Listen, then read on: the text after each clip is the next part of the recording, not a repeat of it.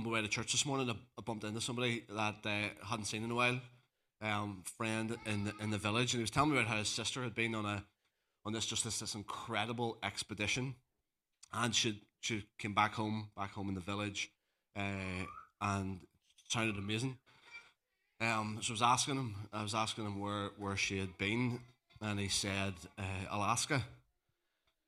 And I said to him, no, it's okay, I'll ask him myself.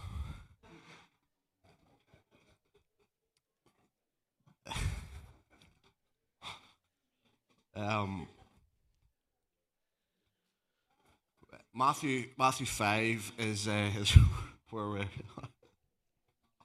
I did enjoy that. Matthew 5 is where we are. We're looking at the red letters of Jesus. George sent me a really nice message this week, and in it contained, I think, what would be a great hashtag: living in the red.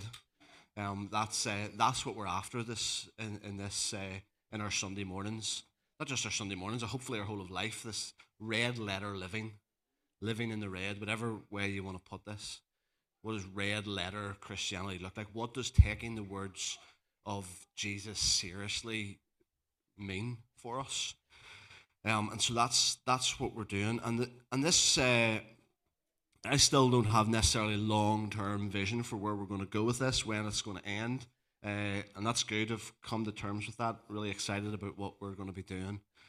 This morning, all I want to look at, I don't know if we're necessarily going to go through all the Beatitudes one by one, but this morning I just want to look at the first one. I want to talk a wee bit around blessed are the poor in spirit. I'm conscious of, I think I've maybe already said it differently twice, blessed or blessed. What's the right way to say it? Forgive me if I change the pronunciation of that throughout. Blessed are the poor in spirit, for theirs is the kingdom of heaven. And so that's how we started last week, the first Sunday of January, this idea of taking the words of Jesus seriously. And we actually spent a bit of time last week just talking about why Jesus can be trusted. If we're going to put the claim on taking the words of Jesus seriously, we wanted to talk a wee bit about why his words can be trusted, why he is the expert when it comes to life, when it comes to living. Why his authority is worth us giving our attention to. And then, so we started off a wee bit in Matthew 5, talked about these Beatitudes, how Jesus is making this announcement. These are announcements that Jesus is making of what the kingdom of God looks like. When the rule and reign of God is established, what does it look like? And Jesus makes these announcements of a wee bit of what it looks like. And so when it comes to the idea of being blessed, I think we can compare. We're probably not too far off the thinking of ancient Jewish culture, I would suggest. Ancient Jewish culture had this understanding of maybe this warped, possibly, understanding of what it was, of who it was that was blessed. So at the time of Jesus, the blessed were considered those who were healthy. The blessed were considered those who were rich, those who were educated, those maybe in the positions of power. If you wanted to see where the blessing of God was, who was blessed, that's where you looked. And I still think today we can easily fall into that same trap. If your life looked good, it was because God had blessed you for your religious devotion. He had blessed you because of all that you had done.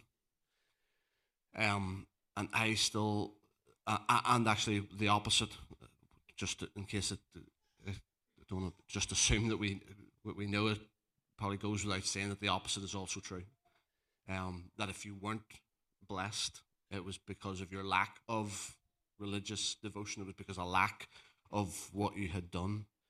And I think that we still see signs of that in even sometimes in our presentation of the gospel. It's a lot about what we do rather than, as we've sang, what he has done.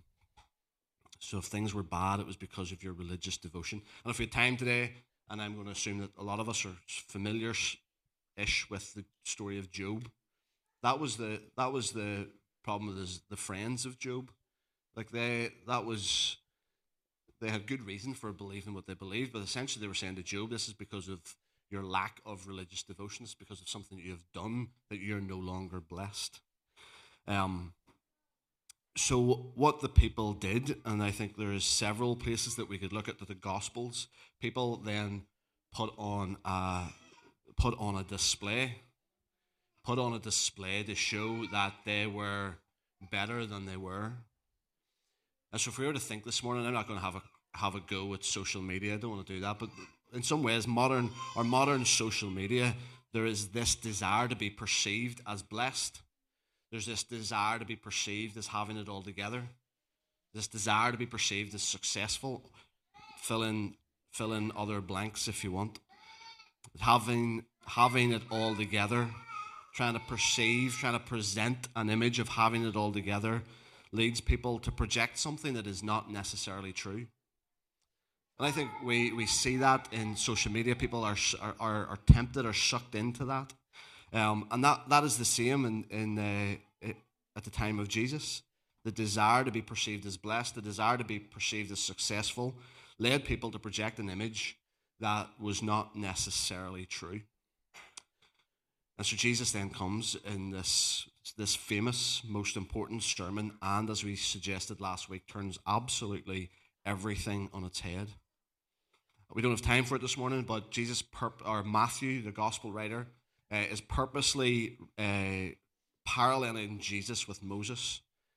If we want to again think back to last week, that he is putting real authority on what Jesus is doing. Because just like Moses going up to receive the law, here we have Jesus going up the mountain to essentially give a new law, if you want to put it that way.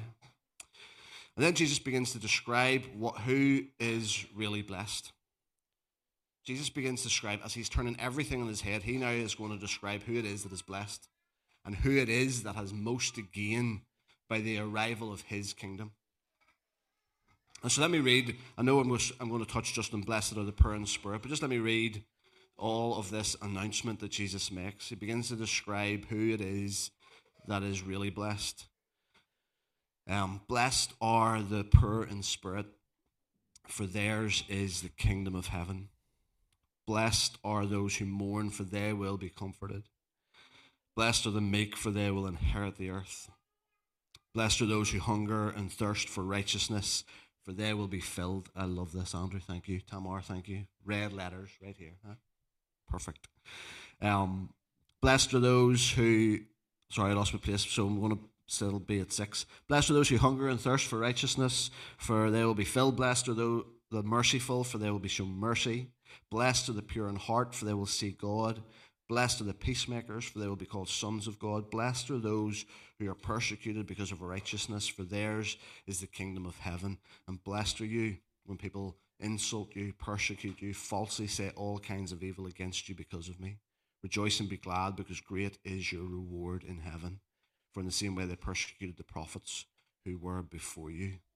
And again, make no apologies for reading this again, and I think we should continue to read this, because essentially this is our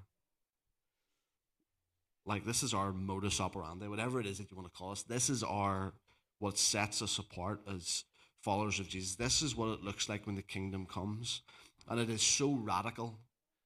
And I am guilty of this. I'm not going to put it on everybody else, but I'm so guilty of just becoming so over familiar with stuff that we miss how radical, powerful, counterintuitive, countercultural it is.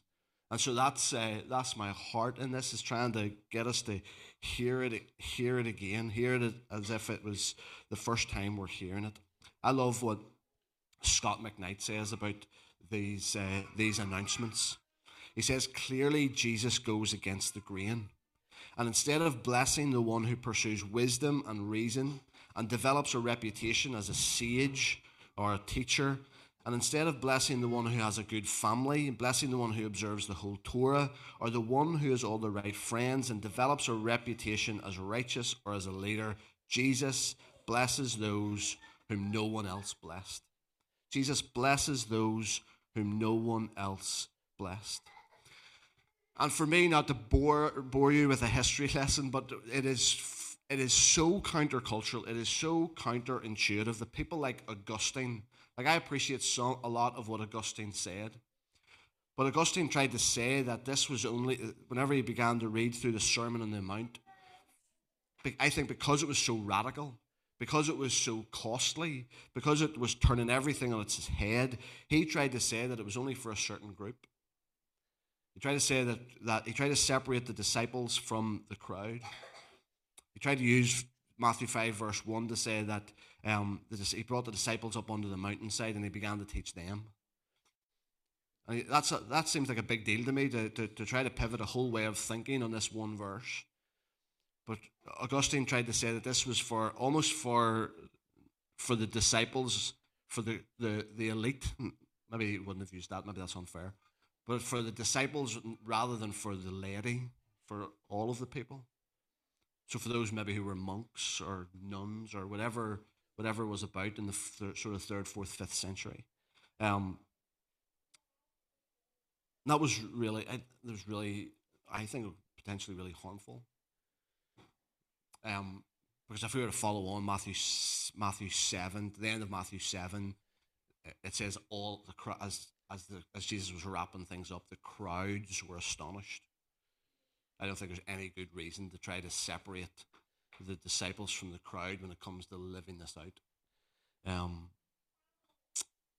And then it led to other things. Luther in the 1500s, he tried to say that they're almost like two hats. There's two kingdoms. There's times where you put on this kingdom hat, but there will be times where you don't turn the other cheek, or you don't love your enemies, and you take the kingdom hat on and put another hat on.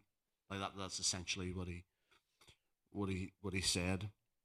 But anyway, all of that to say, all of that sidetrack to say, this sermon, these beatitudes, these announcements that Jesus is making, his words are for all people at all times. That seems obvious to say, but I just want to make sure that I say it. The words that Jesus is speaking here are for all of us. They're for Lucia as much as they are for, who's the oldest? Granda. Or dad, sorry, not my granda. So the poor in spirit. Let me just spend a few minutes here before as we wrap up. Poor in spirit. What is it about this? What is it about the poor in spirit that reflects the kingdom of God? See, what Jesus is speaking about here, he's not presenting another bunch of rules. This is not a bunch of rules that Jesus is laying down here. This is, he is describing a way of life. He's describing a way of life, what it looks like when the kingdom comes. He's describing what it looks like when God reigns over a life. Why I'm probably feeling exercised about sharing this over the next number of weeks. This is what it looks like when God reigns over a community. When God reigns over a people, this is what it looks like. I suppose for me, as maybe we're still in that place of starting out a new year. Maybe we're still in that place of laying down some markers. And so it feels to me important that we just reflect a wee bit on what it is that reflects the kingdom of God in this statement. Blessed are the poor in spirit. Because I want us all to know, I want us all to hear that I strongly believe that this is about an attitude. This is not about an economic status. It's not about a poverty mindset. It's not about some sort of false piety. It's not about pursuing lack to try and find a way to be blessed. This is about an attitude. And there's a theologian, Robert Gulick, he wrote this, which I found helpful. The poor in spirit now as then. So for us now, the same way as it was back in the first century, the poor in spirit now as then are ultimately those standing without pretense before God. Standing without pretense before God, stripped of all self-sufficiency, all self-security, and all self-righteousness. And everything about that, I read that quote, and I'm sitting in this poor in spirit, reflecting on the poor in spirit, that it's an attitude. It's about being stripped of all self-sufficiency, self-security, and self-righteousness. And this is so counterintuitive. This goes against everything that that my flesh wants to do, that I in myself want to believe that I am able to make it by myself, that I am able to be secure in myself, that I'm able to be righteous in myself, is so counterintuitive because it's the opposite. It's essentially the opposite of being self-reliant. The opposite of self-righteousness. It's this awareness, and that, I suppose, all of that to say, if you miss everything else, if you've been distracted by anything else, hear this. It's blessed are the poor in spirit, are those who are aware of how much you need God. That is what, whenever the kingdom of God comes, when the reign of God comes and reigns over a life and over a community, it looks like people aware, so aware of how much they need God, so aware that everything that they have has been given. I think that's what it looks like. That is the attitude of someone who is poor in spirit. They know how much they need God, an awareness. So I know that we would all, like, I will say this no problem from my mouth, but an actual real life awareness of how much I need God, aware that everything that I have has been given. And I think a message for me, and I think a message for the church in general, is also around this idea of how we can become so confident in not only our self-sufficiency and our self-security, but our self-righteousness. There's other words that Jesus said, other red letters that I'm going to just finish with this morning, because I am so aware in myself, and I'm so aware in the church.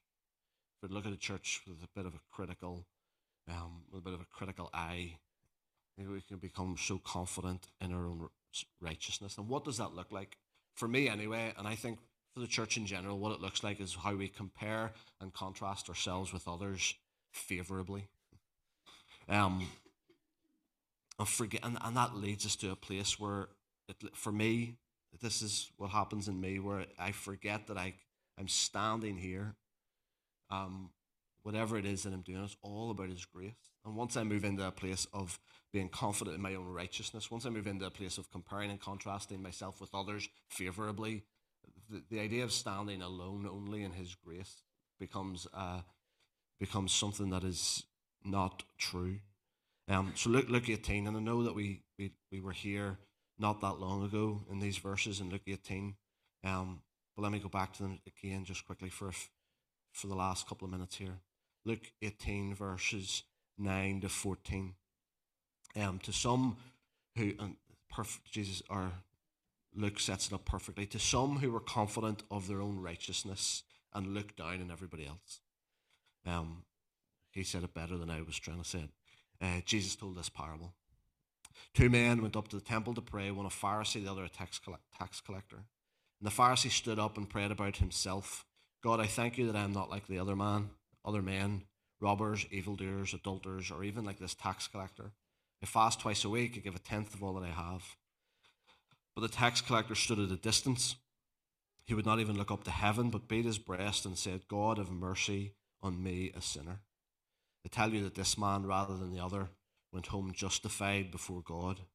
For everyone who exalts himself will be humbled, and he who humbles himself will be exalted. And I think that story is a wee bit of what it means to be poor in spirit. The attitude of recognizing that you're totally dependent on God. Whenever, and again, not a false piety, but whenever you find yourself, like Paul did, called himself the chief of sinners, that wasn't necessarily to think that he was so awful and so unworthy. It was almost placing himself that he was, if he sees himself as a chief of sinners, he's no one to look down on. He's no one to look down on. So as I think about myself, there's certain challenges within this that I need to take on board. But as I think about the church, I'm asking myself the question, what does the church look more like as I engage with Luke 18? What's the reputation of the church? Does the church look more like the tax collector, or does the church look more like the Pharisee? And I think those are important challenges for the church to ask, and I think they're really important challenges for us to ask. And so that's how I finish these two questions that I think if you truly engage with them, they'll wreck your head. They'll because they're so counterintuitive, because they're so countercultural, because Jesus is turning everything on its head. And so I'm asking the question I'm asking you the question that I've been asking myself the last couple of days. Are you living in your own strength? Are you living in life? Are you living life in your own strength? And what parts of your life are you dependent on God? And maybe what parts are you really conscious that you're not? And so you can let those two questions wash over you, which I am tempted to, which part of me would really love to. But what are you living your life in your own strength? Or what parts of your life are you dependent on God? And so, Holy Spirit, I pray that you would comfort us and you would challenge us, that you would motivate us, you would stir us on. Jesus, thank you that that the kingdom comes and it shifts everything. I thank you, Jesus, that you came and you blessed those that no one else would bless. I thank you that when your kingdom comes, God, everything's different. And Jesus, I pray that we would hear your words afresh today. I pray that we would hear your words today in a way that we take them seriously. God, I just pray for a fresh dependency, fresh reliance, a fresh awareness that we need you. God, all stuff that's easy to say, God, but I just pray that as we live our lives this week, that it would be obvious in how we live. That we're living not in our own strength, that we're living dependent on you.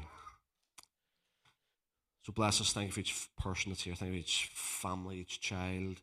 Thank you for each community, village, neighborhood that we represent. We just pray that we would continue to see signs of kingdom life everywhere we go, in Jesus' name.